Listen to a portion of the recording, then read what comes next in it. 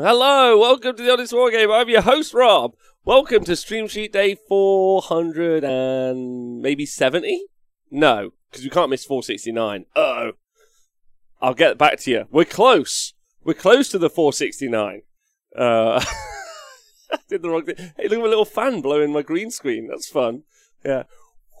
Anyway, hello everyone. Welcome to the show. I'm your host, Rob. Welcome to the show today, where I'll be discussing the Battlepack for Age of Sigmar 3. Hey, Draconda. Buenos dias, bromigos, freaks and deeks. Hello. Hey, everyone in the chat. I'm going to say hello to all of you first. Someone who listens to the podcast doesn't like this, and I'm sorry, but I'm going to do it anyway, because I get to hang out with these guys and talk. You guys should join us from the podcast, or just stay hydrated, you know what I mean? Gazwell Trades, thanks for resubscribing. Glowdan, message me on Twitter if you need. Elite 4 Blue, yes. How you doing, baby? Yes. Cruel for the Summer, Destro Lovato, is a great joke. I've been trying to make that joke kind of online all week. Thanks for bringing it up. Collaroo, I have 10 cultists to paint for your event on the 26th, and am I painting them? He is not. Time to magnetize Raptors and Warp Talons. Come on, man, get them done. Bobbin has decided he's going to pick up 3 different boxes of Dominion, which means he's a scalper. So get him, Internet, get him. Which is fine. Hello, Rob, never look behind the curtain.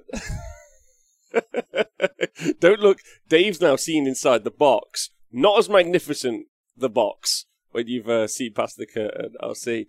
Hey, Warbadabo, happy to be here. Happy you're here. Big loves Rick and Smith. Gabawaki, I'll stay hydrated. Let's do that. Let's go. Okay. Have you tried a game of V3 or waiting for that special someone, says Mandollies? No. So obviously we've been super busy with the Super Series, as is. And then I have events this weekend and next weekend. So I've been mainly trying to keep, and I've been doing terrain, desperately doing terrain. I think I might talk through the stuff for the Age of Sigmar 3 Battle Pack now, and then I might just hang out with you guys for as long as I desire to paint up this terrain, because it's looking pretty desperate. I put a picture up on Twitter you guys saw yesterday, but it's looking pretty grim for the kid from down south. Oh, I'm not from down south, but you know what I mean. So I've got to get a wriggle on, is all I'm going to say. Shout out to the Goobertown Hobbies for making unboxing videos a waste of time video. Yes, meatballs, they are a waste of time. Hey, Nurgle Matthew. P.S. I politely and respectfully reminded Calissimo to watch Peep Show. I saw you. I saw you do that. I think he's watching it from yesterday. I think that's good. Is 8 pieces of terrain in 2K more than it is now, says Pescu. Normally at an event, you'd run 8 to 10 pieces. Thanks to Mike Oxlong for donating £2.69 to the show. That's super nice of you, man. Thanks. That's hugely appreciated. That's Mike Oxlong. Oh, wow.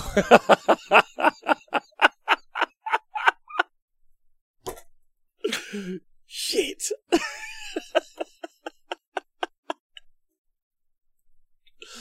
Fuck. You got me. I was like, yeah, you got me. Mike Oxlong. Anyway. Fuck you bastards. So is Super Series still running on 2.0 next week? So the events that I have at the event now are just, at the arena, are just singles events. No Super Series events until I announce the next Super Series events. So they're just singles and team events. We have tickets. You can go and buy them on our Eventbrite. I'll put the link up in a bit if you guys want to. And we'll be running events all through the year at the arena that people can just come and play at, basically. Anyway. Let's talk about this actual information. Start the 9 minutes is where I managed to get to. So 9 minutes for the kids. Tuffy is it true that Age of Sigmar got rebranded to Age of Karen, with Karen being the winged stormcast in the box? I don't think so. It's like, I tell you what, I'm sick of the people complaining about people having Dominion, but sick of the people complaining about people having just everyone shut the fuck up. Let's just talk about hobby, is all I'm saying. And Cruel Boys, and the fact that their War Scrolls suck, and how I can emotionally recover from this. How can I financially and emotionally recover from my Cruel Boys for Summer journey? I super want to get into the Cruel Boys. Their War Scrolls don't look very good. I've got a long treatise on why. Someone said, Rob, can you shut the fuck up? You've only seen a bit of the picture. I've been doing this for a long time. I've always seen a bit of the picture, and they don't look very good. Whereas the Stormcast stuff looks very good. Very strong. So, like, how can I think that looks strong with no context, and the other stuff doesn't look good with no context? You're mental. Anyway. 180 for 20 wounds with 6s to hit. That's bravery 6 and has got a 5-up save. Don't make me start this. The whole show will be about it. I'll do a show on it, but it doesn't matter right now. Yeah, I want them to be good. That's all I'm going to say. I want them to be good, so I'm very excited. Cruel Boys do fit with my other armies, as in they're rubbish. So, remember when Rob was shit-talking Gargants and then they were shit? Yeah, they were shit. They are shit. Anyway, let's hope the power of Swampy Boys is in the book and not just baked in scrolls. That's what we're hoping, Gorka Morka. Sub-factions could... I was thinking about this, actually. Or, if they go into... This is not the point of the show. But, if they do go into Big War, and if they FAQ the War Chanter, so that it's +1 damage to Uruks... Hello! Damage 3 on the Bolt Boys. I'll take that. Although, you're going to want them to be within 12 inches. Like, hey, do you not see the Sylvaneth article? They're going to be strong. Rob Kelly, don't start with me. I think you're very funny. I bet they will see some cheat once all the points of the game with the GHP, says the Iceman. Okay, we'll see about that. Tommy Butters, thanks for resubscribing. I heard they ran out of Dominion boxes to sell because they gave too many away to Influence. Is that true? That is not true, and no one cares, I think. The points look really high versus what the War Scrolls say. Yes. Mate, I've got a mate of a mate who says everything's fine, just wait for the best book yet. Same mate of a mate is a long-time Cruel Boy, loved him since he was a kid, had a break from gaming, you know, girls and college. Thanks, Jens Morgan. Smashed it. That's what we want. Anyway, General's Handbook, let's talk about that. Like, fucking, don't worry. Either the Cruel Boys will be rubbish, or they won't be rubbish, but either way, Cruel Boys for summer, we're getting involved. I'm very excited. Doesn't matter. Doesn't matter if they're good or bad. I'm just going to try my hardest. Maybe do some cry videos where I'm just crying about why my Cruel Boys aren't good on TikTok. Yeah, maybe it will go viral. Maybe more people will play Age of Sigmar wanting to play Cruel Boys because of the crying man on TikTok. We don't know how it's going to go. It could go any of those ways. What's everyone in the chat saying? I did Cruel Boys. So far, 2 people have seen Open Dominion have stated they don't play OS and chatted about what they're going to use it for instead. Shit. Right, listen. We're talking about General's Handbook, which, first off... Oh, wait, I haven't got it on the screen, so you guys can't even fucking see. I'm so sorry. Is ring-bound, which is very exciting. So, if they do change anything, you can print stuff out and then put it inside. Though you can't, I think, legally print stuff out. I don't know. But, Diajane, thanks for donating a gift subscription to Mike Oxlong. Anyway, so it's ring-bound, which is great. Big thumbs. The contents, though, isn't that exciting if you look at it, because let's talk about what's in here. So if you're going to play Age of Sigmar at a tournament, or you're going to play competitive Age of Sigmar, you have the core rules found inside the core book. Okay, thumbs up. I know what I'm doing. Okay. Then every season, i.e. every year, where do we start this video? 13 minutes.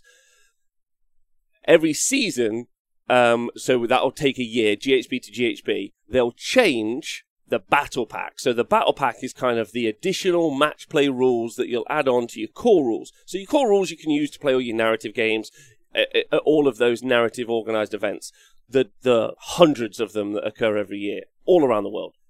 Thousands, some would say. Although weirdly all the match play events are also narrative events because all the armies are narratives, so it's kind of the same, in fact. Right. So this is your additional thing. So you play this over the course of the year, and the first and if we just look at the contents page for a moment, you're not getting a lot for your £25. If I'm 100% honest, you have got the core rules, which are pages 50 to 96. So 40 pages of 96 pages are the core rules, which are already free. So you're now paying £25 for 56 pages. But I like having the rules ahead of time or whatever. So, you know, maybe you'll throw them the money. We'll see.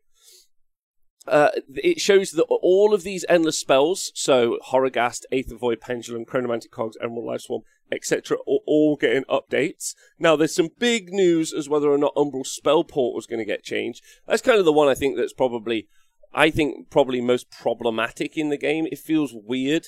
Like, if you've got an incredible spell or an incredible caster like... Wait, I can't do it like Americans. Nogosh. That's how they say it.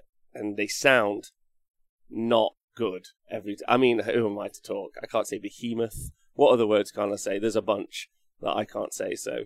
Shut up, stupid Englishman, I bet some people are saying. However, yeah, so we're getting an update. As someone pretty new to AOS, I like having the rules right here on hand, and a big fan of the ring binding for flicking back and forth. Tommy Butters, I'm happy for that. The big hardback books are nice, but a bit annoying. Yeah, 100%. The fact that you've just got your one book that you take to your tournament, amazing. Obviously in addition to your battle tome, and then maybe in addition to the campaign book. But 3, probably max, which is great. Yeah? I say conflagration wrong. Conflagration? Epitome? Oh my god. Shit.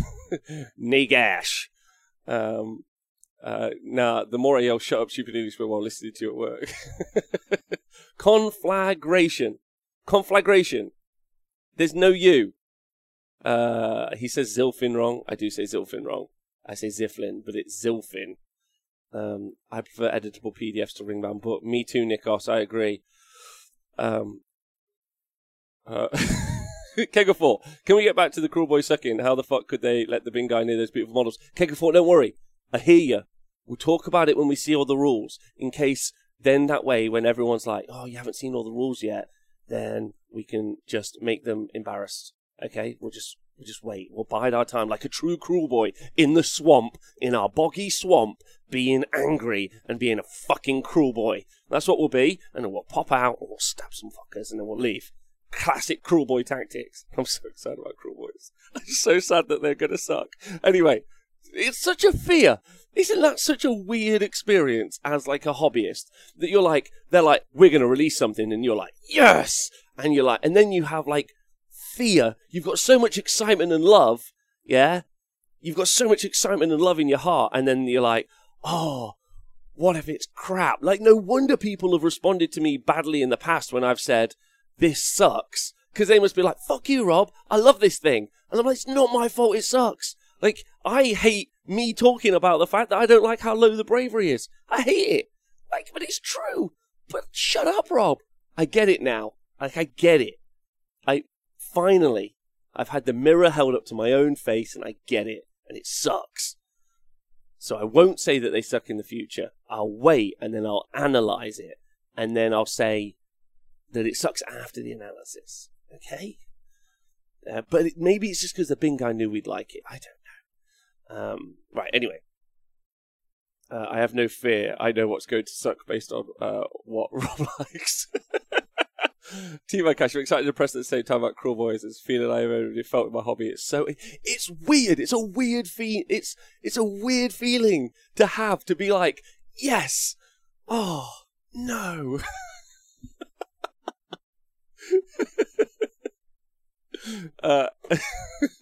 Does 40k have this? I don't think the disparity is as big between books.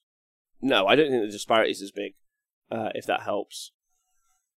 They did give the Stormcaster the Sin guy though. Everblight, you're correct. Yeah.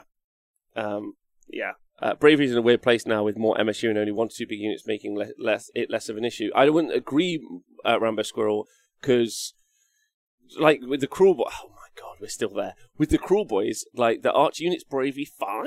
Or is it 6? I think it's 5. So if you lose 1, 2 wounds, yeah, and because you're MSU in them, right? Your point exactly. So you just lose 1, the other 2 could comfortably run for a battle shock, right? So you're like, okay, I'm going to keep them further away. But they're 24-inch shot, which is quite nice, but 1 shot apiece. So you really want them at 12 inches? I don't know. Doesn't matter. It's fine. Oh yes, same feeling I get as an ice cream in hot weather. Drop down on my foot and then I get a look at my body. Scott Brent, that's the feeling. You have your ice cream and then it falls off. That's the feeling. Okay. Take Kragnos for +1 bravery. Thanks, Hawkeye. Appreciate you. But won't he go up in points? And Hawkeye, won't he go up points in the next edition? Won't he go up points because monsters are stronger?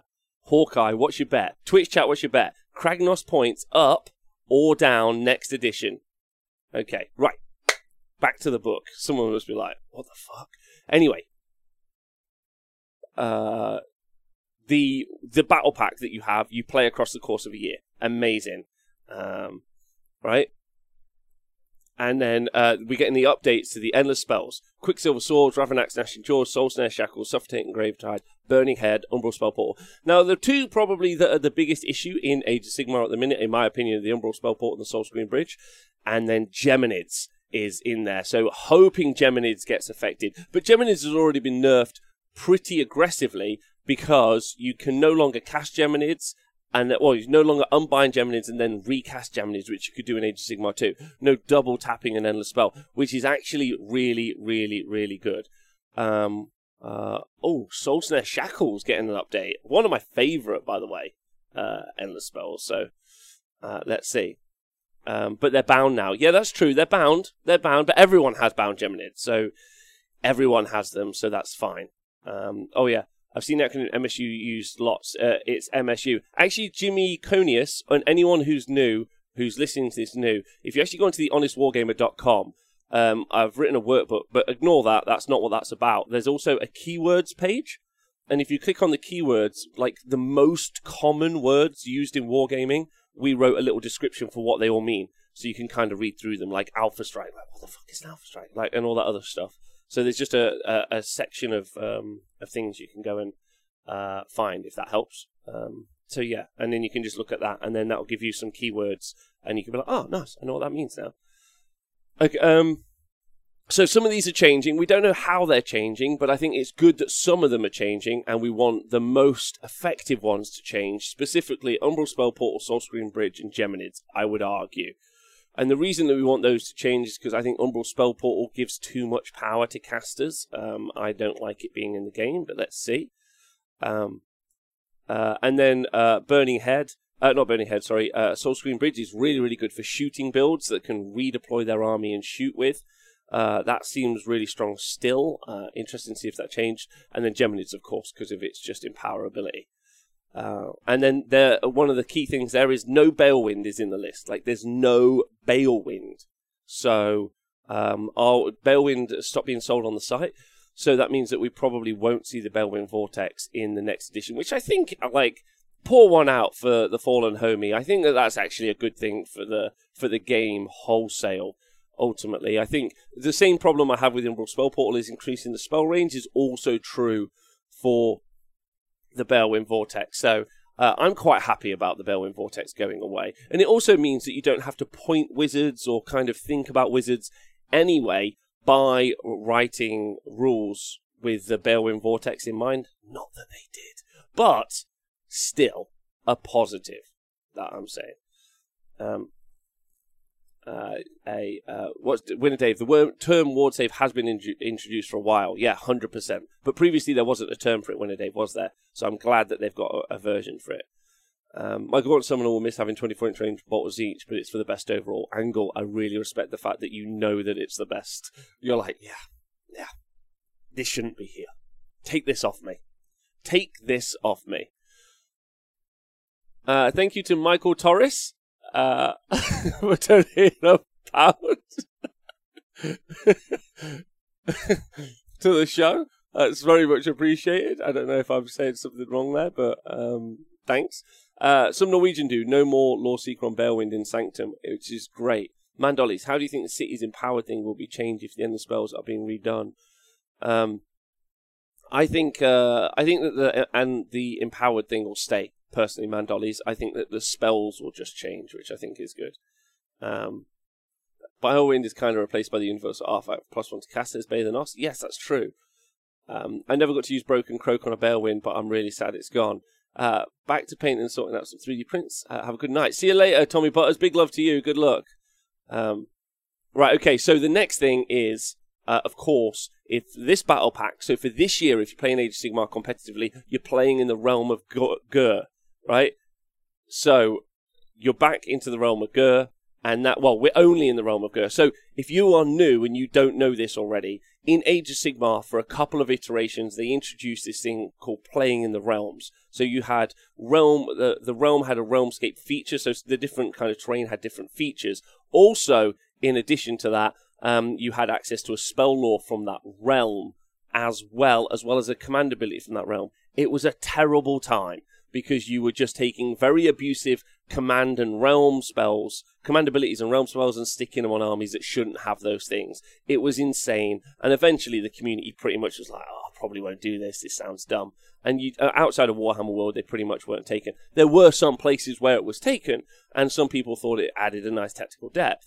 Or like the event that we saw recently in Australia, like you took a realm with a specific realm effect, because it kind of helped maybe affect the meta or something that you thought needed to be changed, which I thought was really good.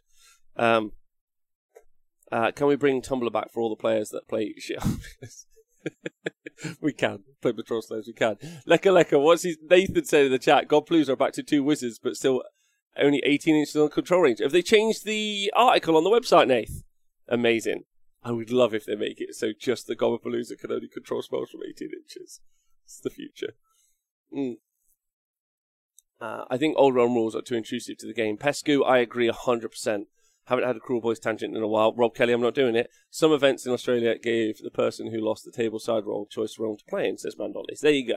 So there was this way of kind of controlling how maybe tournaments would play or games would play by playing the realms. Now, we don't have that in this version. We don't have this in Age of Sigmar 3. And instead, you're playing in a single realm, the realm of Gur, the realm of beasts. A realm full of monsters and monster hunters and magic and Pokemon trainers and all of those things, really. It was a realm of fur-clad Viking men and people. The hunter from Jumanji would have been there. Maybe the realm of Gur is Jumanji. I don't know. Probably. Sounds like what it would be like, I imagine. So by the end of this, I expect us all to have like either look like Robin Williams or look like the hunter from Jumanji. One of those two. Yeah.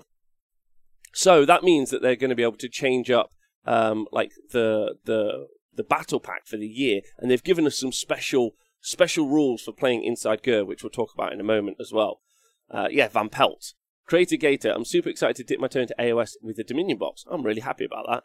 Do you think it'll be more competitive than the previous edition? I know a lot of people avoid AOS because of the fear of losing by turn 2. So Creator Gator, if it helps you out, I've covered competitive Age of Sigmar at tournaments, either by playing or doing live coverage for 6 years. Or since the game started, effectively. Tournament 1, the first tournament ever I was at, if that helps, and I've covered the largest events in the world. In no way were games over by turn 2 at the top ends of the table. If you're talking, and what I mean by that is, if you develop enough skills to play the game competitively, there's a whole raft of ways you can avoid being able to, not lose. There is some rock, paper, scissors mechanics to Age of Sigmar, of course. This is just me explaining it to new people. There are some rock, paper, scissors mechanics where just another army generally tends to beat another army. That's got nothing to do with the game mechanics as is. That's just sometimes kind of a polarization between armies. Some armies can't be built to do different things. You can't really build a fighty KO army. I mean, you can try, so that's the Kharadron Overlords, because they've just got a lot of guns and a lot of stuff. Similarly, you can't build a very shooty Uruks army. Well, you can, kind of. Or just talk Iron Jaws, because they don't have any guns apart from a loud shout. So when they play against each other, they kind of feel like they don't really work together. But honestly, I don't know if the game's going to be more competitive, but there's probably a higher skill ceiling to the game because of the generic command abilities. And also the way you pick your secondaries and other stuff as you play through the game. I think it's a great addition, but I think the game has always been very, very, very competitive and also very, very good in a competitive setting. So I think that worry or fear that other people have just isn't really relevant and isn't really true, and it's just people like mini wargaming, for example, who don't like the guys that play that, who don't understand how the game really works. They play pretty badly, and it shows. So we've done loads of live coverage on the T Sports Network if you want to go watch that, of competitive tournaments. There's also some you can find on the Honest Wargamer. There's some really great games that stand out to me just off the top of my head, kind of making you understand how the priority roll works. A good example would be Sheffield Slaughter 2019 between Mark Wildman and JJ. Another one would be Peter from Poland. The London GT in 2018, maybe 2019. I think it was 2018, where he played against Steve Curtis, Fresh Eat Courts versus Daughters of Kane. Very exciting match. Or if you want to see someone just completely outclass someone, LGT again, the final, Jack Armstrong versus Darren. Darren absolutely wallops Jack in just an incredible display of both micro and macro skill. So just those are some things to check out if that helps. Anyway, sorry. I just thought I'd explain that. I know it's a long explanation, but it's a worthwhile explanation. Colonel Cabbage, I have talked about how half the book is free stuff, if that helps. Right, so you can also build a Brave Cruel Boys army. You can't build a Brave Cruel Boys army. I know, Keg of Fork, stop it. We're not doing that today. This is peace and love. Can we use more names of alliteration like Peter from Poland? Yeah, Darren from down south is...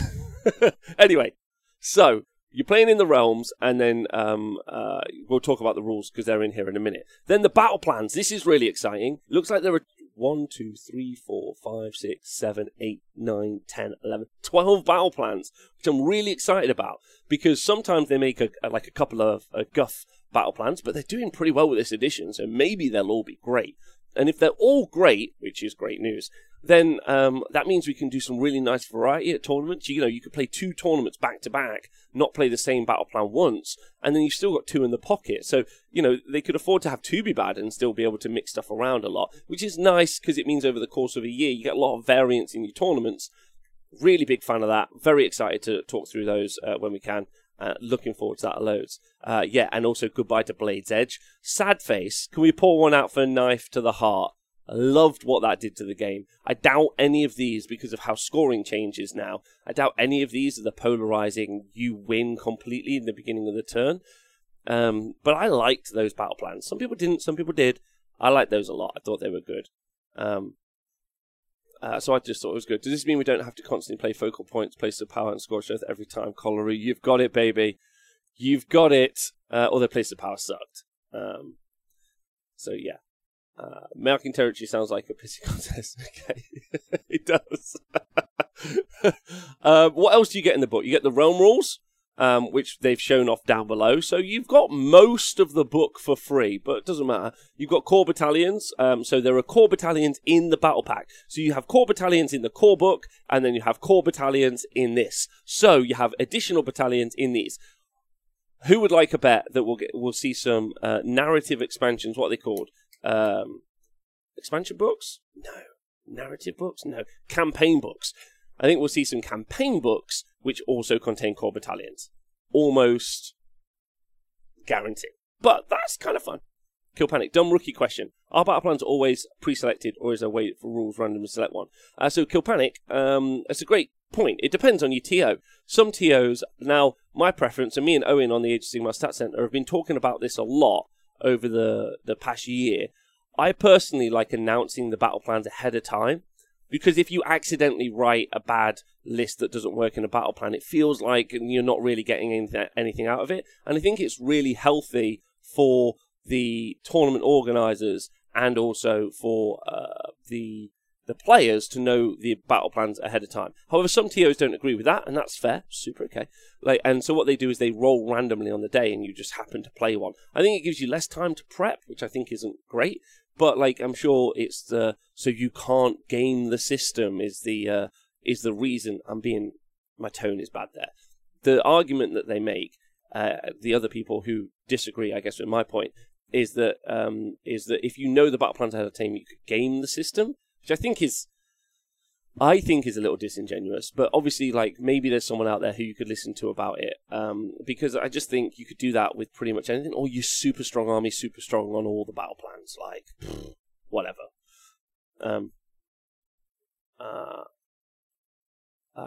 Campaign book 1, 6th of July, I'm sure. Alico TO rolls them randomly during the event, though we do only one-day events of 3 games. Which, again, Like, I think, especially when if it's low-key stakes, if it's just like, you're just turning up, you're having a laugh, you're rolling some dice, what does it matter? Like, but I do think one of the things you could do, like if you wanted to play a lot, and this is really important for everyone, is just learn the battle plans off by heart.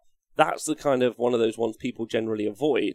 And it's the key to success, right? It's like knowing what the mission is. It's like a weird kind of setup that people don't learn the battle plans really well, because you wouldn't turn on a game and just start randomly moving a character around, would you? Like, well, what's the point of this game? I don't know. Right, and then you lose somehow. Event in my local area are interesting ways of doing it. You have a group of 3 battle plans per round. I'll roll off, the winner bans a battle plan and the loser picks one of the remaining 2. Hey, Taco Next, that's fun. Like Family Fortunes, where you bring 2 people up. They're like, ban that one. That's cool.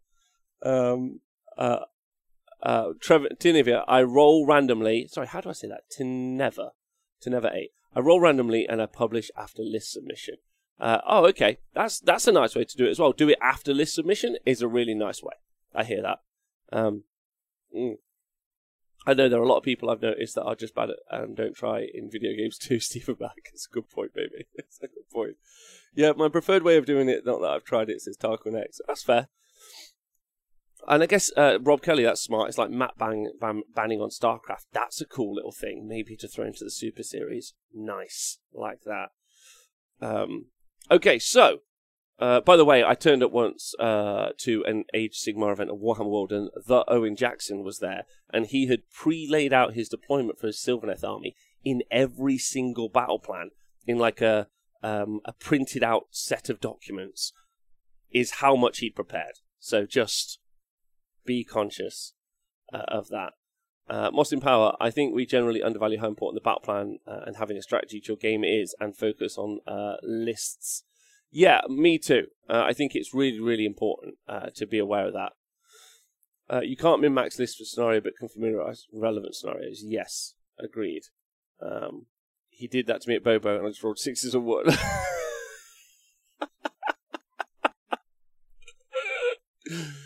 Yeah. Anyway, so 12 missions. I mean, they've got some pretty cool names. First Blood, Tectonic Interference, Apex Predators. So that's fun. The Veins of Gur. Tarkonex. That should be in my preferred way of doing it now that I've tried it. I think AOS 2, it's nice. It's a nice way of not feeling like you lose a lot by not winning the first roll-off. That's interesting. Okay, so they've also got a score sheet in here. Battle tactics, grand strategies. Let's talk through this. Let's talk through how you play the game. This is important at the top. So you've got your core battalions and the realm rules. We'll talk about those in a minute because they feature those in the article. Grand strategies are written on your army list. So on your army list, you pick a grand strategy and that'll apply across the course of the whole tournament. So I'm going to a tournament with 3 or 5 rounds, okay? I write my army list and then I write on it, this is my grand strategy.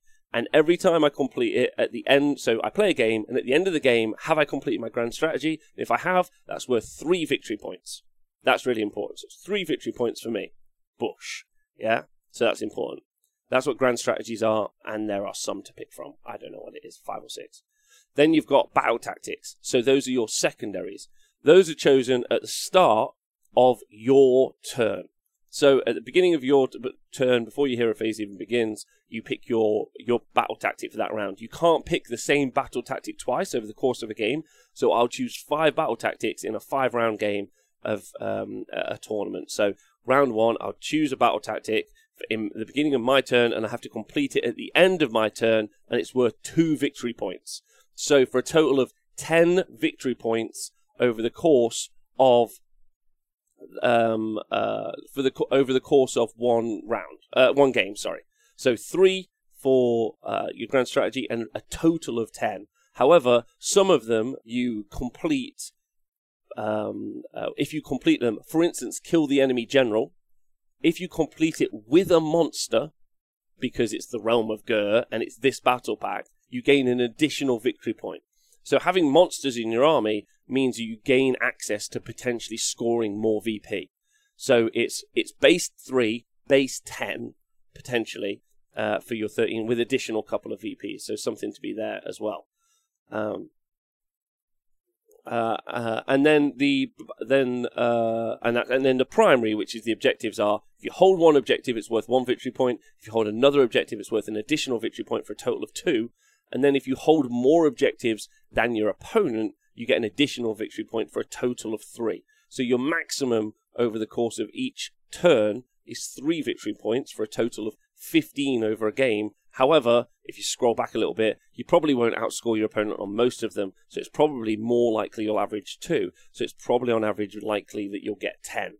So the primary, i.e. holding the objectives, i.e. getting the gold, which has kind of been a key element for Age of Sigmar for such a long time, is only worth as much now as choosing those secondaries. So that secondary choice is going to be as valuable as playing the game wholesale.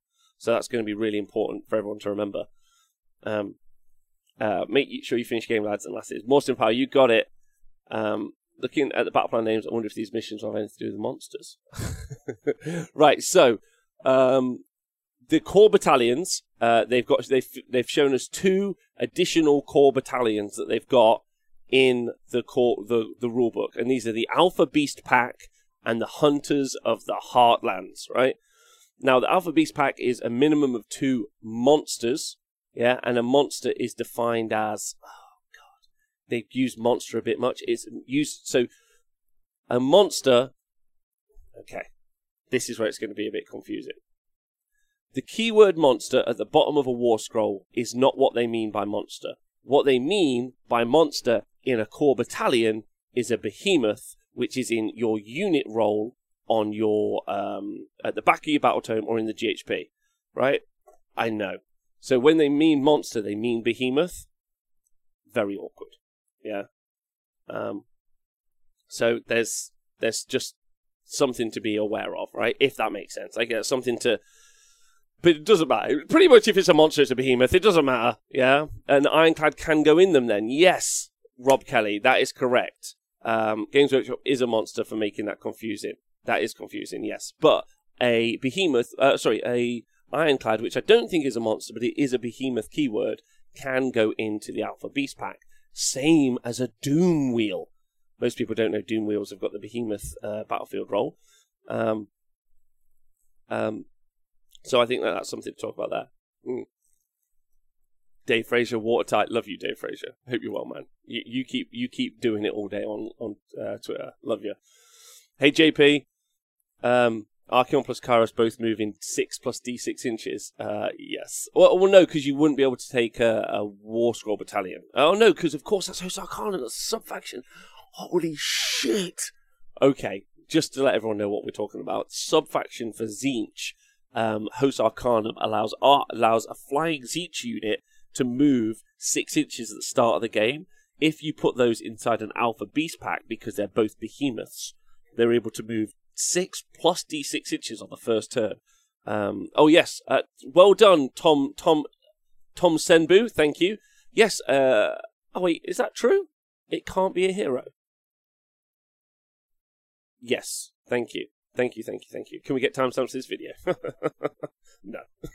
I was all over the place. Hold on, everyone. Hold on. None of that might be true. Let's just take a moment. We'll be doing that classic where I'm running ahead of myself because of Mike Oxlong. That guy he needs to calm himself down, is all I could think. Let's go find this particular thing. Okay, where are the core battalions? Right. A core battalion is from monster, is a behemoth that is not a leader. Okay, good. So you can't put you can't put Vampire Lord and Zombie Dragon or Frost Lords or any of those in the Alpha Beast Pack. Nice. Okay. Really easy. Thanks, everyone. But a KO boat can, because that is not a hero. Okay. Sorry, fake news from me. It's okay. I got excited too. You tend to run away with it. But that's nice. It's nice. It's good. We're all making mistakes together. I think that's super healthy. Let's do it together. So, again, to go in the Alpha Beast Pack, it's a monster that's not a hero. So they're not quite as common, but maybe like 3 Stonehorn Beast Riders, which are... although... One second. I've just closed it now. Is it a monster? Hold on. Because there's a bit of an issue with... Hold on. Let me just... This is super boring, I'm sorry, but this is kind of like a techie issue. A behemoth that is not a leader. Okay. So the problem with 3 Unrid and Terrorgeist when they're battle line is what happens is your unit roll. So a leader, a behemoth, battle line if unique. Unique isn't one, like those things, behemoth or war machine, those are your God, what are they called in the back of the book, whatever they're called in the back of the book, I'm sorry that I forgot the word. Unit rolls, are they called unit rolls? Come on, someone. But anyway, when I have my Terrorgeists go as battle line, all my Stonehorn Beast Riders turn into battle line. I don't know if they become behemoth and battle line. That's something I need to check. Battlefield roll. Thank you, everyone. Fuck me. So the battlefield roll for them is behemoth. Now, if you have behemoth and battle line, that's great. However, if they problematically, they're still behemoths. Count as both. Thank you, Kendon. They lose behemoth, Rob, as it's in the core rules now. Okay, can you just, Iron Gutsman, do you know where it is? I think they lose it. So weirdly, with the Alpha Beast Pack, if you were to take the classic kind of like Boulderhead Stonehorns that we've seen with the 3 Stonehorn Beast Riders, they actually will become battle line, and you won't be able to include them in the Alpha Beast Pack because the Alpha Beast Pack requires you to have leaders. I know, like someone's listening, but like, fuck me, I'm not playing. I promise you, it's not that complicated, but it kind of is a bit. Yeah, they lose it. They're only battle line. Okay. Thanks, everyone. Side note, and for everyone listening at home, the reference is 25.5 on the rules, which again is great that Games Workshop did that. That's great. Yeah. So yeah, you can't do that with Avangori zombie dragons, and so that's something to be conscious of. And so you're immediately your brain goes to, oh, I'll take my battle line Terrorgeist in the Alpha Pack, but actually you can't because they're battle line. So you could take them weirdly as Hunters of the Heartlands. Which is weird. But you could take them as Stegodons. Right? It's probably because we've never really needed to use battlefield rolls very much as Boston Power. Yeah, that's fair. If Battle Line Stonehorn, can they be reinforced? Shit. Great question. If they're unit of Stonehorns, unless they say that they're unique, because that might be what they're not unique. Single. Yeah, they've got a new word for it, haven't they? In the battlefield role, single or singular or whatever. It'll probably have the word single. Everblight, yes. But if it doesn't, yeah, you can make a open relationship like pan whatever unit of 3 Stonehorns in a unit. Why you would want to, I don't know. They are single. Thanks, Pete Pratt. T-Man Cash has given us an example, by the way. Example, Royal Terrorgeist in the Flesh Eater Courts army from the Griskel subfaction become battle line units. They are no longer behemoth units, as noted in the battlefield roles column on their pitch battle profile from the section 25. Side note. So, big love to all of you for that. Someone listening at home like, I'm not playing this edition. Fuck this. Like, I promise, it's not that complicated. It's just more specific, is what it is. And that specificity is really quite nice. So that's good for that. Anyway, the Alpha Beast Pack. What you get is if you do have 3 behemoth units. It's weird that they're called monsters. I'm just going to call them behemoths from now on. So when you see the little dragon, I'm just going to call it behemoth. Right? If you have 2 of those in your army, for instance, 2 Doom Wheels, they get to make a D6-inch move at the start, which I think is fine, but probably not that strong, unless they end up with some behemoths that you might want to take. If cockatrices became behemoths, then that's pretty nice. 3 Slaughter Brutes. Do you know what is? I was just talking about this, so I just did a show yesterday, recorded with David Whitehead from Garage Hammer. Talking about the Grave Lords. However, Coven Thrones, which if they stay at 200 points, getting a D6-inch move to at the start is going to be very, very good. There's also a little bit of a trick in here as well, that after the armies have been set up before the first battle round begins, you can make a normal move of up to D6 inches. Carriage and Overlord boats, their fly high ability triggers off being able to make a normal move. So they could fly high on the first turn if you include them in here as well, which is going to be something to be conscious of, right? Wow, we had rules questions and answered ourselves quickly and easily. Knigget, honestly, it's super good, right? Oh snap, the Fulmroy Crusher is a 100-point monster.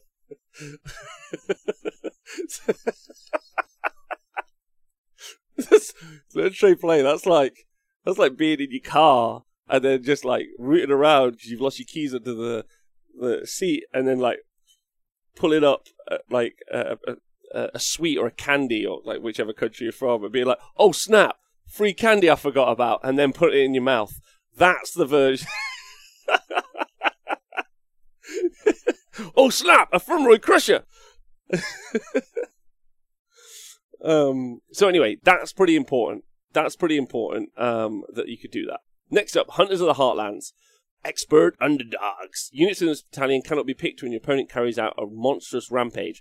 That genuinely is very, very, very good, because it requires you to have two troop choices as a minimum, with an additional third troop choice if you want it. I think that's really, really good. Very, very strong for units that really want to use a command ability for +1 save or reroll saves or whatever it might be. So Raw can't turn off their combat prowess. You're going to see combat units take that, and I think that's very good. Great on Mortec. Yeah, there's going to be so many things. That's actually a really good one, and is much better than the other version. Okay, meanwhile, the new realm rules that you feel like actually battling through the realm of beasts, for example, beware of seismic shift. Now, this is huge for competitive Age of Sigmar. Huge. I don't know how else to say it. If I was our good friend of the show, Heywo, who's doing a load of content at the minute, you should check him out. Such a lovely guy. Seismic shift. Yeah, this is big. Big. Yeah, this is probably the best change maybe in the game. Like Iron Gutsman says, this is massive. CV, thanks for resubscribing. Yo. It's going to be interesting how people are going to keep track of which units or which battalions. Pete, something I forgot to say on Monday. I completely forgot to say that on Monday, but you're going to have to include it on your army list, right? 100%.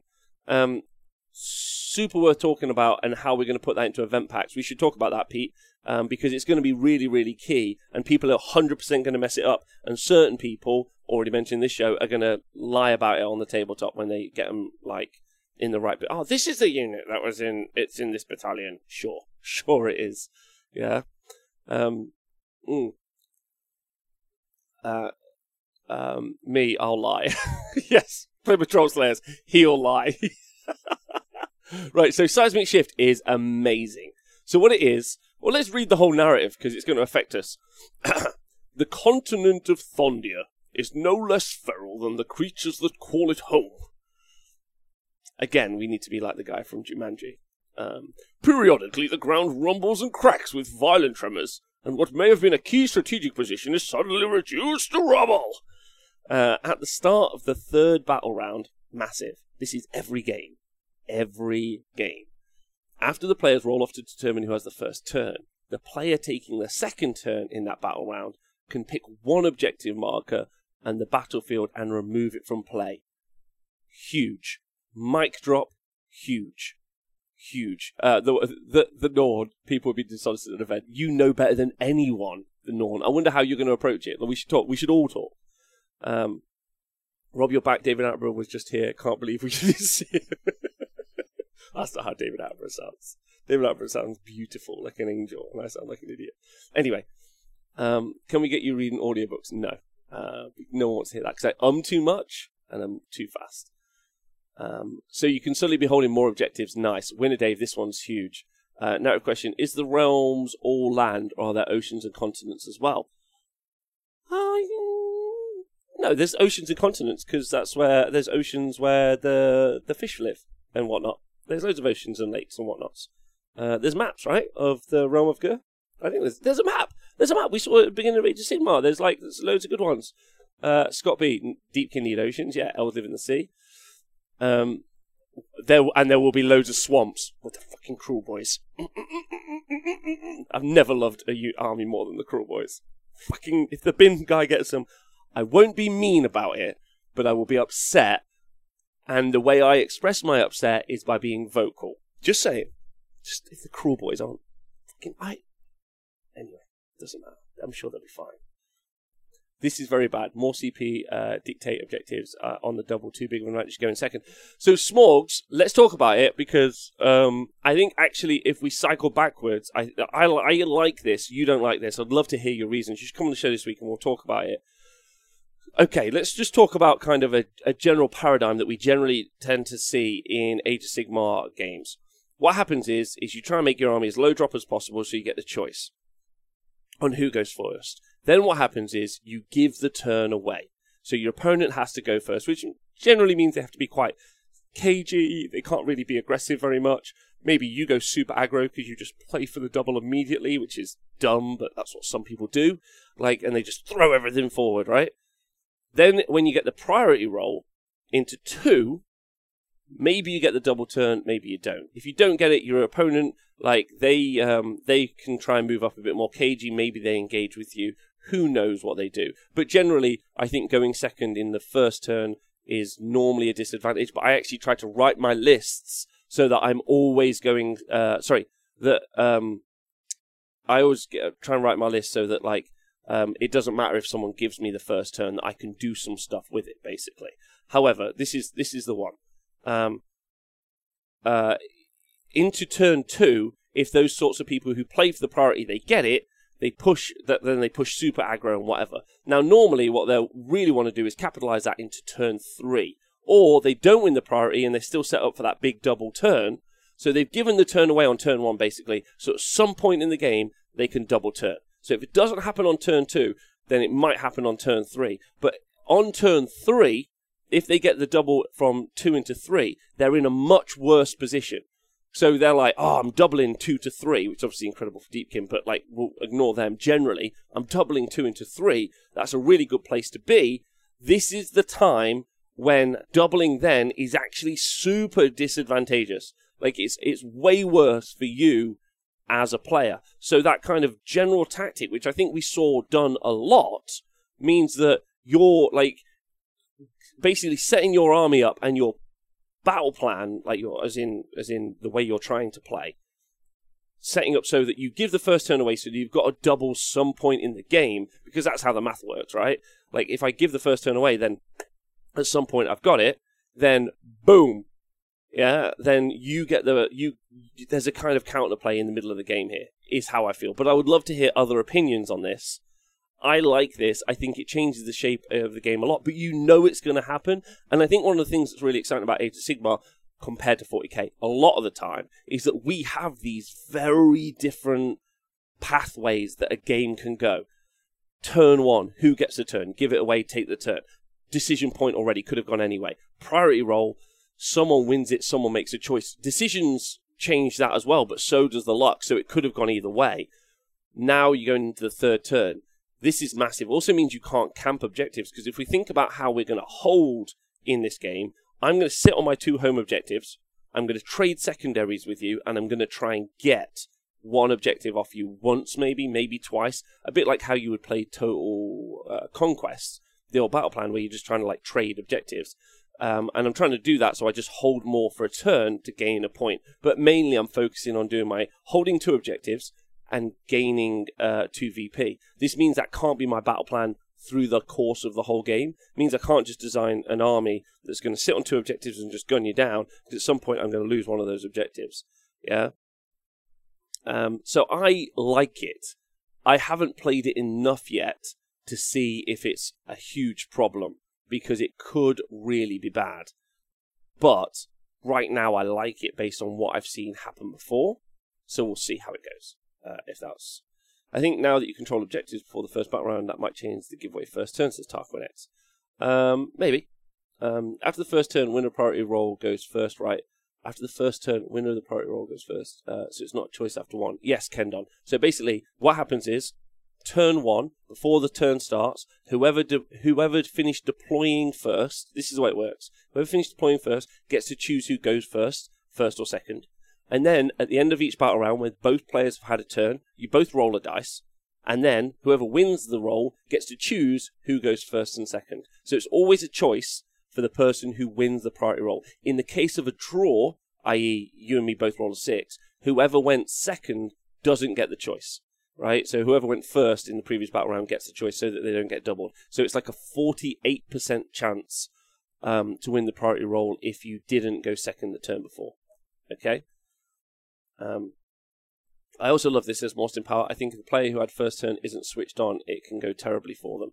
Morse Power, I agree. Fish Cakes, I thought they changed turn 1 to be a roll-off. No, Fish Cakes, just for you to, again, to remind people, that's always been the case. What you've read is the core rules where you roll off, but actually the GHBs and also just generally the GHBs, I think is specifically where it is, have always changed it. Whoever finishes deploying first gets the choice on who goes first. That's always been the case, and it was the same in Age of Sigmar 2. There was actually a version in that as well. Okay, so now you win. You have a hard choice of using a double turn or burning objective and denying VP. Kendon, you've got it. You've got it. It adds something else in the middle of the game, which is good. So yeah, love this. Love this. Some people might not love this. Like, I didn't think people wouldn't like this, but I thought it was good. Yeah. Yeah. It's definitely the choice. It's definitely the choice who goes first. That's what I'm going to say. So I like this a lot. I think there's loads. There's loads to do with this, which I think is good. Tarquin X undecided. That's fine. That's super okay. We could talk about this more as time goes on. I think one of the things that this rewards is players who play a lot. I'm all for that. Like, I think the game by Age of Sigmar should be designed for 2 groups, or it doesn't even need to be designed for 2 groups. It could be designed for 1 group, and the other group can just do what they want to make it better. But the core group should be the 80% of people who play once a month, maybe. They buy loads of stuff, they give Games Workshop loads of money, so that's their kind of thing, and but they don't get to play a lot because they're busy or whatever. The other group of people who play loads, who are obsessives, like me and other people who play lots, they get hundreds of games in a year, they do loads of reps, all of those other things, those guys, this is designed for them, so that whenever they play that guy who's played once, that they've got a higher skill cap. I think the whole of AOS 3 looks like they're giving it a higher skill cap, which I'm very, very happy about, because if you play more, you're just going to kick those other people's asses, and I think that that's really good, because I can't return a serve from Serena Williams, because I can't, and I shouldn't be able to, because she's better than me. I can't beat Usain Bolt in a race. Those really simple things. They practice at it, they should be better than me. Smorgan, if your opponent is a peasant, just give them second and be confident they'll remove the wrong objective. It's also another one. Deepkin, once again, not really caring about the rule changes because they just rinse the opponents on turn 3 anyway. That's also fair. Smorgan, I love this. I just think it swings too hard on going second. Yeah, but But don't forget, Smorgs, you're not changing the shape of the game. Like, what I mean by that is, like, if you... okay, I'll try and explain this, although I wish I had, like, a board to show you. But Age of Sigmar now for scoring isn't what you did before. Let's take focal points as an example. I have my 2 home objectives, you have your 2 home objectives, and then maybe you fight for the objective in the middle, right? Now, in this example, yeah, I push all my army forward and I kind of push past the center objective, pinning you into your 2-back objective so that I'm really scoring 3. I'm holding more than you and I'm generally ascending in the shape of the game. Yeah, I'm holding you off and just keep scoring more, and that's my tactic. Okay? Now, in this version, what happens is you delete one of those and you bring the game back to some sort of parity, but that isn't what's happening in the new version. Because in the new version, if, let's say, the objectives are in the same places as focal points, 1 in the middle, 2 in each objective, right? You're only scoring an additional 1 when you push really aggro beyond your front line. So it's an additional 1 point, because you hold 1 for each objective, so that's 2 victory points, and if you hold the middle, you get an additional 1, and of course that's worth a bunch, but you now know that you shouldn't sacrifice your whole army to go up a lot more points in the previous version of focal points for only 1 victory point in this. Instead, you're going to be sat on your 2 objectives being like, right, what's my secondary this game, this turn? I've got 2 points, sweet, I'm going to achieve my secondary, that's worth 2 victory points. Next turn, what's my secondary? I'm going to achieve that. You might also try and add in scoring the additional 1 and trying to rotate the course of the game so that you are holding more objectives than your opponent. But I'm not saying like that's big brain thinking. I'm just thinking that's where I think it's at the minute. It's a hard one to explain, but it's to do with tempo. And I think that the tempo of the game has changed drastically. You're not, Smogs will know, like, and I'm sure some of you will know as well. You're not committing to an overall battle plan. You're more trading turn by turn. So it's more like if you play Battle for the Past well. That's what I mean. If that helps. Or maybe it's just a bunch of crap that I just decided to say. Who knows? Good drink some water. Okay, that's seismic shift anyway. Next up. On the other hand, your spellcasters can draw on the energies of Gur to enact monstrous transformations that can turn the tide of battle. And this is Metamorphosis. It's cast on a 5 and in range of 12 inches. If successfully cast, pick a friendly hero that is not a monster and that is within range and visible to the caster. That hero gains the monster keyword till the next hero phase. And that is key. That is really, really key. Because monsters are going to gain you additional victory points for holding objectives and also for killing other monsters and achieving secondaries. So that's going to be really important for armies that lack monsters in their army. So that's going to be very, very important. But especially, yeah, really, really good. The General's Handbook also comes with a second book, which features all the updated pick battle profiles, blah, blah, blah. And that's it. That's the show. That's all of the stuff. That we that's everything from that. So what's everyone's thoughts? Tell me what your thoughts are, your feelings. I'm going to paint and hang out with you for a while you tell me those things if it's cool with you guys. I'm not sure how long I'll last because I've already been talking for a while, but tell me what you think. I'd love to hear it.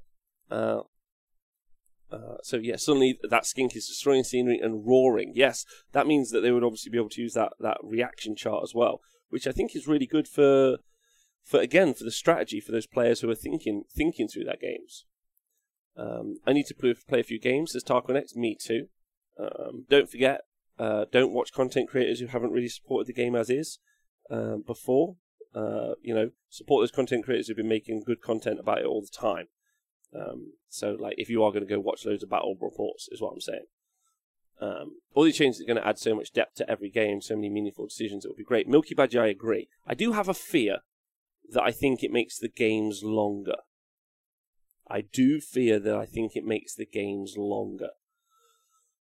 But we'll see. We'll see how it comes out in the rub. Winner Dave, I updated my cheat sheet yesterday. It doubled in size. That's where I'm at. Have you guys seen that we've also put a score sheet out from the Honest Wargamer?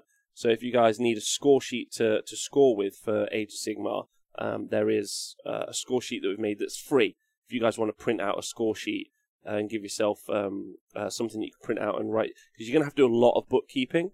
So you're either going to have to design yourself a cheat sheet or a book or a score sheet or any of those things.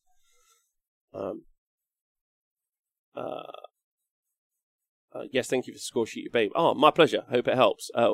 If someone could find the tweet and link it in the chat, that would be super cool right now. I could do it, but I'm painting, and I honestly don't have any more time.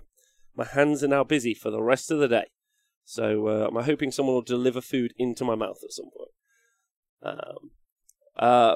Bristle Art. The games are going to be longer just from all the heroic actions and standardized stuff like 6s, mortal wounds, battleline units. Yes, agreed. I think the game's longer. Pete Pratt, Stonks, OK, token manufacturers on the... Yeah, listen, if you're a token manufacturer, or Diadrin also in the chat has designed us all a bunch of tokens that we can 3D print on resin printers for our monstrous reactions and other stuff. I think that there's some core tokens that could be made that are really helpful. The guys at Propainted Studios have done them. Like Nick will say in the chat, you could definitely just get yourself some MDF bases and write some effects on them as well with a pen. I think tokens are going to be... thank you everyone for linking the tweet for the score sheet, so you guys can download that, and it's free, and it's in a PDF format which has been designed by a wonder. I don't know if he wants me to shout him out about it, so I won't until he says I can. But he put that together for us in the community for free for his time. So I just gave him what needed to be written in, and he's done that. So, and I think it was thought out quite nicely. So it's meant to be so you guys can kind of keep track of some information. oh, games are going to be 100%, but I think it will be minimal experienced players. That's fair. With longer games thing, I suspect there's a reason they put 1500 point option, which, as you can't take 50% of your points on a single unit, stops god level characters. I'm sure how popular that will be, though, says Mandollies. Yeah, that's always a point. Like, I talked about this on the 40k show, or the 40k adjacent show yesterday. We talked about dropping points. And I think ultimately, as soon as you suggest it, someone's like, fuck you, I want to take all my toys. Okay. Like, oh, I hate how long my games are. I don't know, man. Like, it's a lot. I also don't like the push towards Hero Hammer.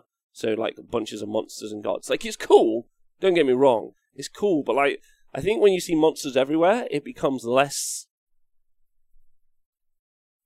impactful. Maybe not a big deal. I'd quite like to see... I like troops. I've always just been a fan of troops being troops and running around, right? Base rings to mark which unit in a specific battalion need to be a thing, says Pete. I agree. I think you're going to have a token. So let's talk about this. Core battalions... Different core battalions mean that different units from those core battalions gain access to potentially being able to use a different effect. So you're going to have to mark on your army list and also on the tabletop which one of your units has got access to a core battalion ability. And that's pretty rough because that's a bit more bookkeeping on the table.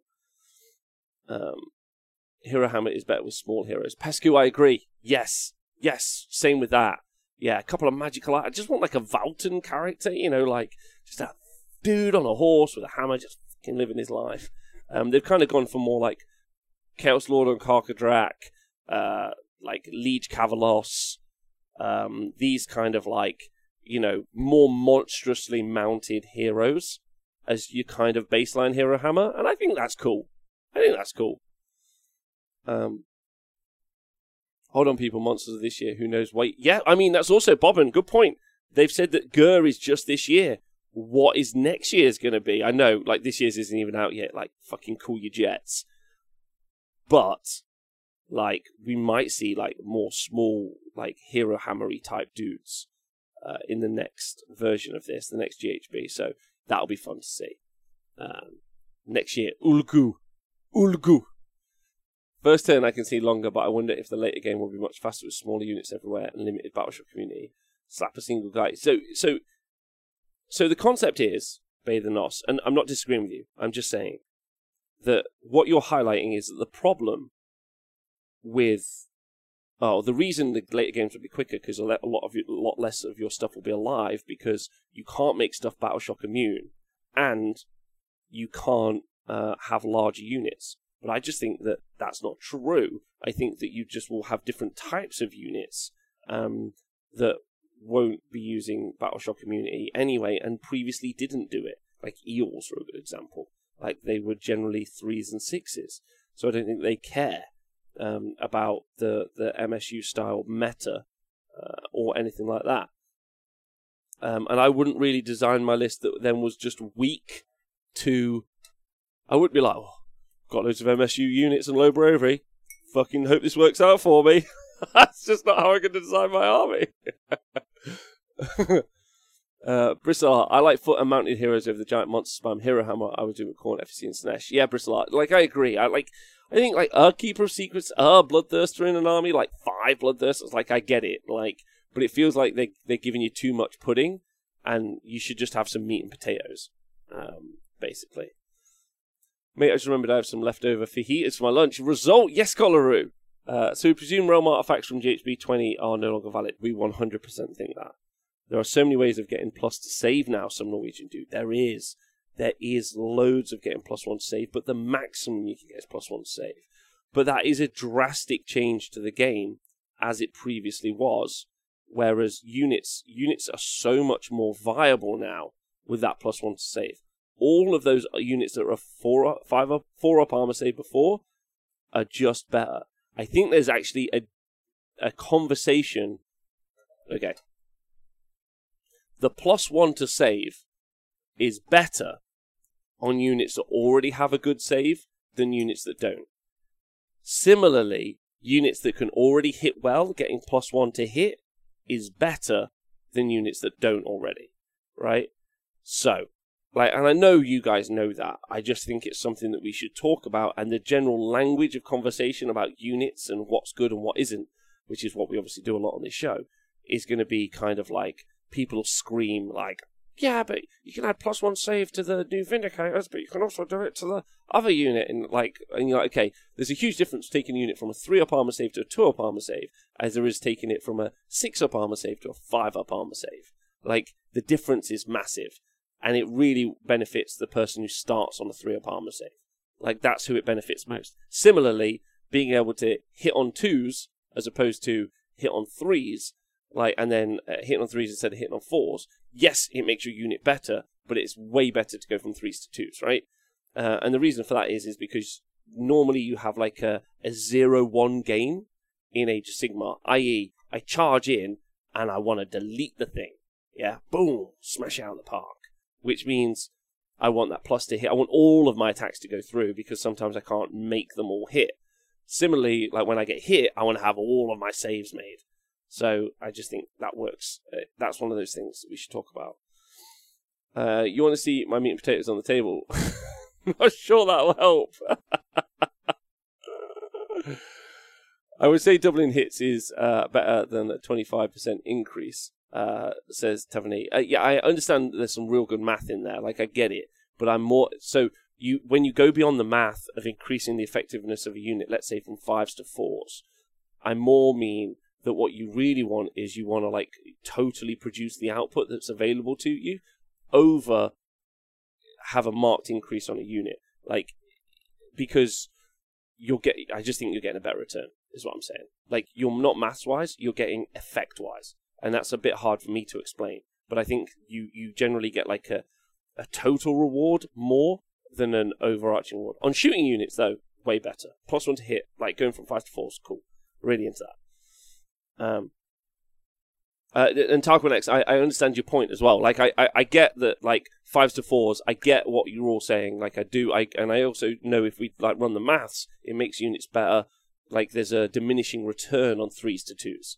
Yeah, but when you get into, like, specifically also units that are 3s are already probably doing pretty good damage, you don't have a bunch of high-volume attacks that's damage 2, and you're like, yes, now I'm hitting on 4s. Normally your damage 2, damage 3 stuff is hitting on 3s, and now it's hitting on 2s, which means you're getting more of that big damage through.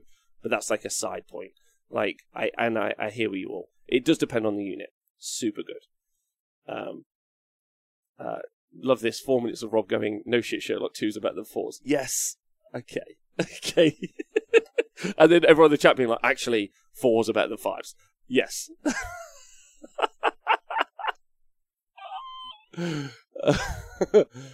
Basically, Rob is saying, no, I'm not saying that. I'm not saying that.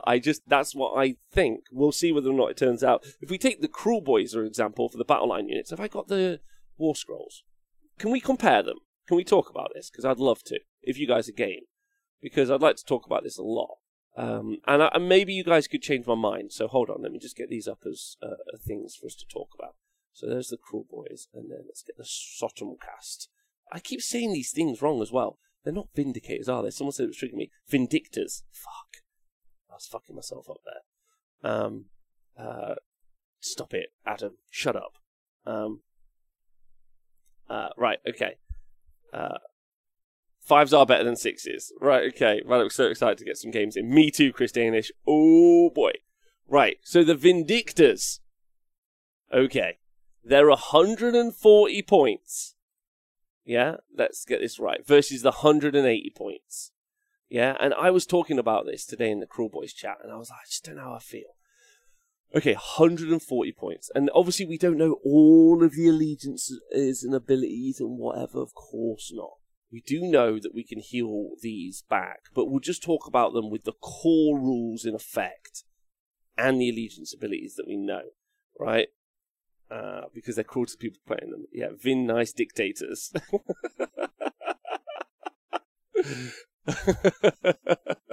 Right.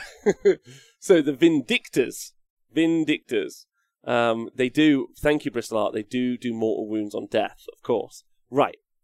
So they've got their Storm Spears, which is 2-inch range, right? So, and they're a battle line unit, which means you can go to a maximum unit of 15.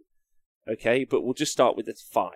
So the 5 don't have the same board presence as a unit of 10 Gut Rippers that we're comparing them to. So there's the Gut Rippers and the Vindictors, right?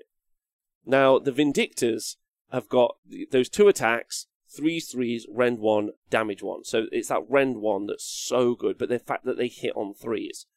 So you can make them hit on 2s really easy, and they've got 3-up armor saves, so they can go to a 2-up armor save. So it's much less likely that you're going to kill them at all, right? Like, that's generally how it works. So, whereas the Gut Rippers have got 2 wounds apiece, so they're the same, but they've got a 5-up save, which you can turn into a 4-up save with all-out defense, and you can situationally make them -1 to hit.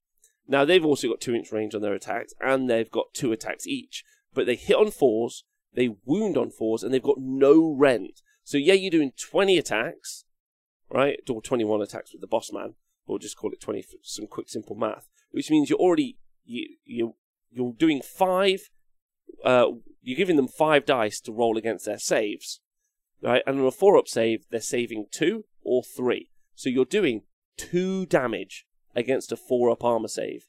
In fact, if you're attacking the Vindictors, you're not even doing that. You're doing 2 damage. Now that doesn't take into account the mortal wounds, which is 3. You're doing 3 mortal wounds. So you're doing 3 mortal wounds, which I have to take out of the hits. 10, 7. So then you roll in 7 wound dice. So 4, let's be average. Then against the Vindictors, 1. So you're doing 4 wounds, including the mortal wounds, from the Gut Rippers into the Vindictors. Right? So you've killed 2. That's what you're doing. You've killed 2 of them. Right? And then the Vindictors, if they get to strike first, they're doing 10 attacks. They're doing mortal wounds on 6s to hit on average 1. And then that's 1 out of their 7 that they hit with. So 6, 3s, 2. So 3 wounds. And rend 1 takes them to a 6-up save. So they're doing about 4 back. Right? So it's about equal. They're doing about equal damage to each other. 4 and 4, right? 4 and 4 to each other. But once you give them +1 to hit, the Vindictors are just doing more damage into the other guys. I don't know if the Gut Rippers are even doing more damage. And if you give them +1 save on the Vindictors in that matchup, then the Gut Rippers do almost no damage, right? But there's a 40-point difference, and you can't heal these guys back.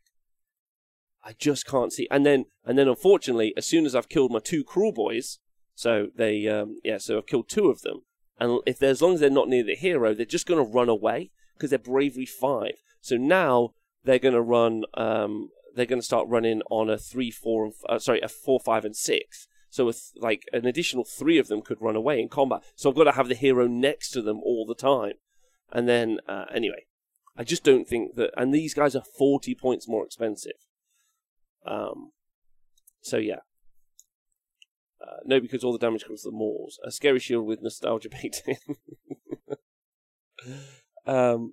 Is Games Workshop running out of ideas? Well, yeah. So they do mortal wounds. So the Vindictors also do mortal wounds in combat. So like the key ability or the allegiance ability for the Cruel Boys is the same. The Vindictors have that in addition, right? So yeah, I'm really disappointed with the Gut Rippers because I really want to run more of them, but they're 20 wounds. So I'm hoping, and someone's going to say, well, Rob, you can make the mortal wounds happen on 5s. That's really nice. I get that. I'd also like to see a command ability or a sub-faction where they get an additional attack per Gut Ripper, taking them up to 3 attacks each. I think then they're really good. Really good is strong because that bravery. One of the interesting things about bravery here, like we don't talk about enough in Age of Sigmar, and that's something that's super worth talking about, is in this situation, I'm paying an additional 100, so I'm paying an additional, 140 points base for the Gut Rippers character? How much does he cost? Cruel Boys. Points. So if I'm going for the killer boss with Stack Grub, I'm paying 140 points to make this a 180 point unit not fail Battleshock tests. Which, I mean, is worthwhile. I'm going to absolutely have to take it. And then if I want to make them do mortal wounds on 5s, I have to pay for a Swamp Caller Shaman, and that's going to cost me... How much is that going to cost me? 100... That's nice. It's 125 points. That's good. But I give up all my casting. Whereas if I'm a unit of Wardens, hopefully they're going up in points because they're 140 points. They're probably what we should compare them to. a unit of Wardens, they can just they don't need to pay 125 points to give them mortal wounds on 5s. They just do it as a unit. They don't need to do that. So they're already 125 points up. In fact, they're almost an additional 10 Wardens better than the Gut Rippers, because you don't need to pay for them. Similarly, like, you pay for a Cathlar, because you pay for a Cathlar anyway, so they can kind of avoid Battle Shock. Although they've got nice bravery anyway. But yeah. And then Battle Shock hurts these guys more because they're 2 wounds. I'm just a bit sad about them, is what I'm going to say. Whereas I think the Vindictors are incredible. Like, I could comfortably see people running, like, 2 units of 15. Like, 100%. 2 units of, like, just beefy, like these would be so... Especially with the healing that's weirdly in Stormcast now. So with the returning models into the unit, putting them on, man, love that. Rob, you can't, the champion of the unit, do the ignore battle shock command. Champion of the unit, do the... Yeah, you can do that. It's super frustrating that the Shaman has not got to cast a spell to give them the extra potion effect, but the Star Priests get to do their staff and spell. Yes, they do, Pete. They get to do the staff and the spell in addition, so it's just good. So T-Man Cash says, Gut Rippers based on just the War Scroll and Allegiance should be about 110, 120 for 10 compared to Lumineth, Realm Lords, etc. Yeah, now obviously the kind of point of contention that people bring up is, Rob, all of the points are going up. Which I'll say, is Kragnos going up points? That's what I'll say. Is Kragnos going up points?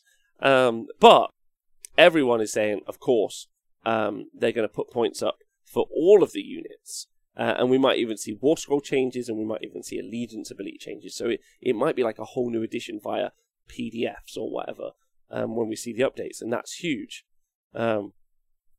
So they might be more relative. Whereas, like, so, you know, I mean, if I was pointing Wardens versus Gut Rippers, Wardens are at least 180 to 200 points compared to Gut Rippers, if Gut Rippers are the base. And so Gut Rippers are a pretty good base. They're a 5-up save, and they're 2 wounds. Oh, also let's talk about projecting power. This is really important. Projecting power is also really important on the tabletop as well. So I've got unit Gut Rippers, they move 5 inches and they charge 2d6. So the best I've got so far is a 17-inch threat range. Of course, Stormcast with the Vindictors, they can just deploy off the board, drop down 9 inches away, and they've got the character that can make it so that they've got a 7-inch, not a 9-inch charge, and you can obviously re-roll that charge. So their threat range is basically 7 inches. But no, that's wrong. Infinite plus a 7 rerollable, that's one. So yeah, you would expect everything to have to go up a lot. And the other thing is these are the battle line units for the Cruel Boys, the Gut Rippers. Like, I really, again, I desperately want them to be good, which is why I'm having the conversation with you guys, because I'm trying to, make it work for me in my head. So I get 20 wounds on a 5-up save that's low bravery, so I have to babysit them. They're not fast, so I have to move into the mid-board, just hoping someone won't charge me first, because I've only got a 5-up armor save, right? There is a nice little bit of counterplay that what I could do is move up. You guys get within 3 inches of me, with whichever your army you've got, like Frostwall and Stonehorn. That's fucking terrifying with these guys. Then I've summoned the Misty Bog, so you're reducing your charges by 1. So now you've got to roll a 4-up, and I've used the command ability to run away. So it's a 4 plus d6. So I could hopefully get 10 inches away. On averages, I'll get 7 away. So then you might not charge me, and then I can charge you in the next turn, is my hope. It's a thin hope, is what I'm going to say. So yeah, most people are only bravery 6. 5 isn't that low. Now, most people aren't bravery 5. 5 is very different on a big unit that's got 2 wounds apiece. Yeah, these guys are bad. Have the points always stayed the same between the core box and the battalions coming out? Just curiosity. Now, actually, Rob Kelly, that's a really good point. And in Indomitus, they did change around a little bit, but that's mainly because of Outcry, because they didn't really understand what +1 to saving rolls meant. And so they accidentally broke Blade Guard. So we might see some changes. I do like that some armies have a weakness to Battle Shock. That's fine, Draconda, but then why, because then you say to yourself, okay, they're a Horde army, right? I'm taking loads of them. right? I've got 20 wounds of dudes. I'm going to have lots. So then, but then they're 180 points. 3 eels are 180 points, and they would kick their ass. Like, that's a bit of a problem. And also because they move faster, or they can deep strike, they get to choose to kick their ass. That's the kind of the situation. I do like some armies. A good plan. I just hope to have a double turn. Yeah. Hey, Pure Hybrid. Sorry to new AOS. Does this mean people are expecting points to go up for the GHP or in the GHP? Yes, we are expecting that. JP, they may have a lot more allegiance abilities to look at the Lumineth book. JP, I'm with you, and I'm hopeful. Don't get me wrong. If you just compare them to Wardens though as a base unit, you would have to have a lot of allegiance abilities and sub-faction abilities to make up for the shortfall in points inefficiency between the Gut Rippers and, let's say, something like Wardens or Phoenix Guard or Hammerers, even, for fuck's sake. Like, you would have, like, there's a points efficiency deficiency. It's too many words. That's bad. But there's a weakness, and I'm hoping we see that go up. And it's going to have to be they're also going to have to be a lot of static buffs, because if you're paying for the buffs, like with the Swamp Caller or with the Boss Man, if you're paying for the buffs on top of, then you're reducing again your army efficiency, and you're making actually the points discrepancy between the Gut Rippers and everything else worse by having to invest more points in it. So I'm very hopeful, very, very hopeful. But I'm probably just going to run 200 Obgrots, like Nathan has said. So there we go. Are you going to do my shout out from yesterday? Tarkonex, I don't know what the shout is, bro. Let me know. Rob Kelly, but eels would kick their ass. AOS is not sure. I mean, loads of things would kick their ass. Gore Grunters, they move faster. Bigger thing. Solution, put eels points up. 100% agreed. It's been saying it for 3 years. I did like it when the unrenderable Bastillon came out. The designer said working as intended. When 40k did the Storm Shield thing, they fixed it. Is it telling that in AOS 3 rend can now work on Bastillons? Yeah, I think that they're just prideful. They're like, oh, we didn't get this wrong. So I just think the AOS designers or whoever's in charge of product development for agency has just got too much pride. An obstinately ignorant buffoon is the job role, I think, for listening to the community feedback. It was you, Rob, for being beautiful human chatting to us all. Oh, for fuck's sake, Tarkonex, I'm not going to do that. But I am going to talk to you guys for 3 more years. 4 more years. All of it. Right, I'm running out of steam now, so and I've not done any painting. And if I don't do any more painting, I'm fucking screwed. Because there's loads of people turn up the weekend to play Warhammer, and I'm very excited about them having a good time. Which is really unhelpful that the new edition came out at the same time as having to do all this, because I would just talk about this all day, which is going to be very fun. Anyway, love to you all. You're all great. And I hope you've enjoyed today. More tomorrow. Our 40k show on Thursday night with Nick and Tom, the wonders that are. Looking forward to it. It's been really fun talking to you guys, and I hope you're well. We'll be live every day, basically, so that's going to be fun. It might be a bit tricky around the weekend, because obviously I'll be running the event at the same time, but I'm pretty certain I'm still doing a Saturday and Sunday show. If the Sin guy would have done this book, part of the plan would have been the allegiance ability. Yeah, you're right, 100%. Anyway, you're all great. I hope you stay well, stay healthy, look after yourselves. If you're excited or disappointed, any of those things, don't forget being disappointed is super healthy. It's the counterpoint to being excited. If you weren't ever excited about anything, you can never be disappointed about something. If you're never disappointed, you can never be excited. So if you do feel disappointment, it's a healthy thing to do, but maybe process it in a good way by, go and find something that you do enjoy. But you're allowed to be upset or disappointed by things. Be excited, and love you all tons. Have a nice day. Thanks for listening to Honest Wargamer. We'll see you soon. Bye.